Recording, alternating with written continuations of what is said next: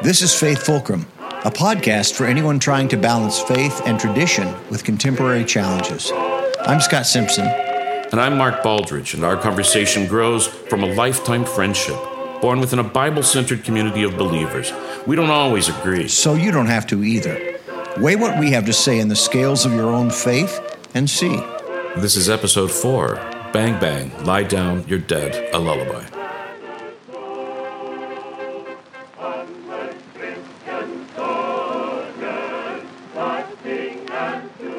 Scott, today I only have one verse I want to look at, but I think it supports my entire argument. All right. We're putting a lot of weight on one verse. Matthew 10:34. Are you familiar? Yes, I'm certain I am. Yes, of course you are. I'll know for sure as it starts. Yeah, we've both read the good book. Oh, yeah. Do not suppose that I have come to bring peace to the earth. I did not come to bring peace, but a sword. Mm-hmm. I'm going to take that verse to affirm that Jesus approves of automatic weapons. Mm-hmm. Mm-hmm. And the reason I'm going to say that is because he also famously said, if somebody slaps you on the cheek, stab him in the guts. Right? That's a very famous... You're adding things, Mark. And not only that, but the sword would have been the state-of-the-art weapon in his time. So I'm going to extend that just a little bit and say that Jesus prefers the AK platform. With the Damascus steel platform. If Jesus had just said this one verse, that would be not enough to support my argument. But I have others, right? He famously said, suffer the little children to come here unto me because I want to shoot them in the head. Yeah. Well, so let me tell you a little story. Please. This happened to me just in the last couple of months. I was in a room full of educators, and we were engaged in trying to get younger learners in scientific research on subjects of their choice. Mm-hmm. One of the teachers brought up that some students had approached them with the notion of researching how children could be safe from firearms. And the discussion opened up, and people really felt moved by that children didn't feel safe from firearms. And how could we help them feel safe? And I said, isn't it true that the number one killer of children from 1 to 19 is firearms? Mm-hmm. And nobody seemed to know if that was true. So after that meeting, I did a little research, and it turns out that it's been since 2020. So for the last 2 years of all of our lives, including the lives of these educators and including the lives of these young people, for whom 2 years is a much larger percentage of their life. Mm-hmm. Somebody in 5th grade, this has been true for them since they were in 3rd grade, that the thing most likely to kill them is firearms. Mm-hmm. It beat out traffic accidents and car accidents. We have had a rash of handgun killings in schools. Mm-hmm. And we've had that rash now. If I had that rash for as long as we've had that rash, I would have seen a doctor by now. Because that rash has been going on since, I'm going to say, Columbine. Yeah, I think that's probably the first one that in most everyone's memory that really was so shocking because it did seem surprisingly new. It's sad to say that all the things that have happened since then, as horrific as they have been, they have not felt new. They have not felt surprising as all of them should be. They haven't seemed surprising. In fact, when the next school shooting occurs, and there is no sense in which you can say that I am being defeatist by suggesting that there will be another one and soon. But when it does occur, social media will erupt with a sarcastic reference to thoughts and prayers. Yeah. Because we've just decided that is all that anyone is willing to do. Mm-hmm. Mm-hmm. What we have is a problem with guns. Yes, I think the reason we can't address this the way we did with car fatalities is because the gun holds a special place in our culture. And so there is this fear that if we outlaw guns, only outlaws will have guns. The best way to defeat a bad guy with a gun is to have more good guys with guns. And there's this sense that if I am stripped of my guns, then I'm somehow not able to fulfill my duty as one of the good guys. And that is part of the problem. We can't seem to move forward with making decisions based on data to change things so that we can impact these numbers. Well, some of the data is pretty damning for the argument that we are afraid of losing our guns. For instance, in August 2019, a Fox News poll found that 90% of respondents favored universal background checks. 81% supported taking guns from at-risk individuals, and 67% favored banning assault weapons. This is August 14th, 2019, and this is Fox News poll. So the people of America have spoken over and over again that they are ready to do something about gun control. The problem is not that people are afraid. The problem is that some people are afraid, and those people seem to weigh more than the rest of us. They weigh more because they have a lot of guns. I think that's a big... That may be true. I know. That may be true. It's funny. You think we're afraid to take away guns from all the people who have so many guns because they might be unstable lunatics. I want to address the good guy with the gun story. What you're suggesting is that there are good guys that are armed at every moment of the day, and there are lunatics that also are armed. And the good guys with guns can get rid of the bad guys with guns. But it seems to me more likely, and this just seems statistically more likely, that the person who's going to shoot the madman in the street, the killer with a gun, is also possibly a lunatic. There's somebody who walks around with a gun every minute of the day in case they have to kill someone. And once in a while, that occurs. It's good guys with guns and bad guys with guns, but on both sides of the equation, we're mostly talking about lunatics with guns. Well, and Mark, the other issue is this. January 6th happened, an insurrection.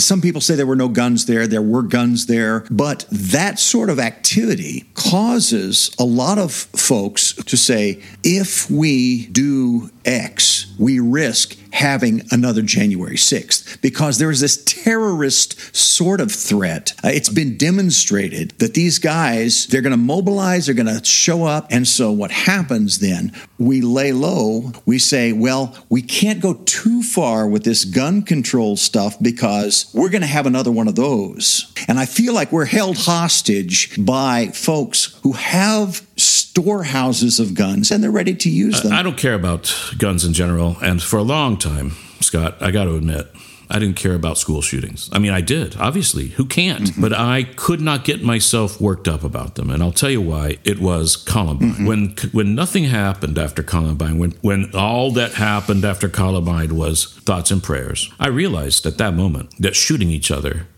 was the American sport. It has supplanted baseball. It was as American as apple pie. We were never going to change it. And so I gave up. I said to myself, you can fight school shootings and mass shootings and road rage shootings, or you can accept the fact that America likes it that way because we continue to refuse to do anything about it. If America wanted to do something about this situation, we already would have. The fact that we don't means that we prefer a few dozen or 100 or 1,000 deaths by gun to any alternative. It wasn't until just the last couple of years, and Uvalde had a moment for me because I'm from Texas and I know those people. I know those schools. I know those policemen. I know those parents. And I felt called to break out of that antipathy, that apathy that says America prefers that the number one killer of children should be guns, because if they didn't prefer that, America has the power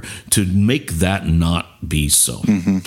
And statistics like Fox News' own poll tell me that I'm not alone. There are others like me, and we are the majority. 67% of Fox News respondents, registered voters. They could go out tomorrow and change it. Maybe somebody listening to this podcast would like to vote against assault weapons and vote to take away guns from people at risk and vote to have universal background checks for all gun purchases everywhere in the country. But they're afraid to say it out loud because maybe somebody near them is not a lunatic with 97 guns and hundreds of thousands of bullets, but somebody who believes in gun ownership and believes that assault weapons are a price we pay for freedom, and that the deaths of children somehow have to be in order for us to remain free. Now, if that's the case, then I'm going to speak to that person and say, join us. 67% of us, that's more than half, as I understand the statistics. As I understand numbers, 67% is more than half. We can have it our way if we want. Let me suggest something that I'm wondering about. Propose something maybe. If I'm fearful, and I'm not really comfortable with trusting my government, trusting the police or the border patrol to keep whatever it is I'm afraid of away from me. There's a big reliance on homebrewed militia, the guys down the street. They're a rough bunch, but man, in a pinch, that's who you want behind you. And it feels like maybe there's a sense that we romanticize that and then we lean upon it in these moments of fear. We've been reluctant to say we shouldn't have assault weapons, we shouldn't have fully automatic weapons, because somehow we're afraid that one of the groups that is going to come through for me in a pinch, they may need that. Yeah, well, I think definitely we should have hand grenades as well, bazookas. I won't feel happy until I have the atomic bomb. This is the problem. It's an argument ad absurdum, but the ad absurdum part begins with assault weapons. The absurdum part begins with trying to interpret the Constitution in ways that I just think are a stretch beyond belief. I want to talk about that next. Good. You mean in this episode or in the next episode? Right now. Let's talk about it right now. Let's do it. Let's jump into the Constitution. Our freedoms as Americans, our freedom of speech, our freedom to bear arms, our freedom of assembly, our franchise, the vote. These freedoms are given to us by the Constitution and by human law, not by God. Jesus never mentioned any of those things. Right. I'm for all of them. I'm for the right to bear arms. I'm for every one of those things. However, that's not Scripture. It's just people, and we can argue with that. The Constitution gives us the right to bear arms. It was written at a time when muzzle loaders were the state of the art. A friend of mine who is a sharpshooter, he says we all should have the right to bear muzzle loaders, and it takes 3 minutes to pack the powder, and you got to keep that powder dry, and you can fire it once. And I don't know that you'd have a lot of school shootings with muzzle loaders. You got plenty of time to actually just walk up casually to the guy and hit him with a folding chair.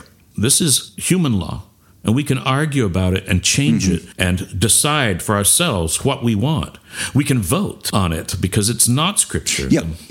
I would agree. And so my question is, I still don't know that we've gotten at it. We've poked at it. What is it? I think fear is what makes me want to close my doors.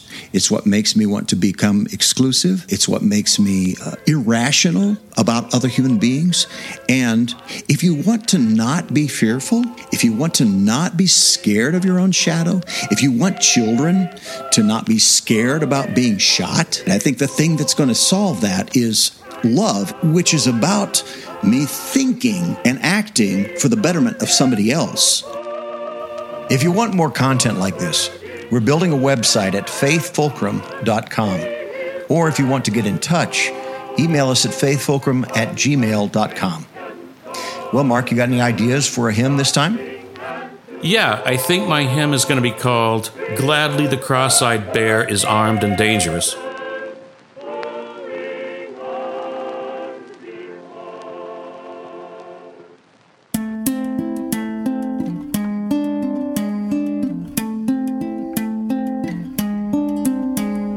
Gladly the cross-eyed bear is armed and dangerous. He's not shooting his mouth off, not this time, it's not just for fun. He's armed to the teeth, 'cause it's his belief that a bad guy with a gun gonna try to make his colors run. But these colors, they don't run. Gladly the cross-eyed bear is armed and dangerous, 'cause someone misread the Second Amendment and thought that it said that every American has the right to arm bears. Gonna be a good bear with a gun. Bag him a bad bear. Gladly the cross-eyed bear is armed and dangerous. He's standing his ground, he never has to run. But who pays the price for this armed paradise? It's the children.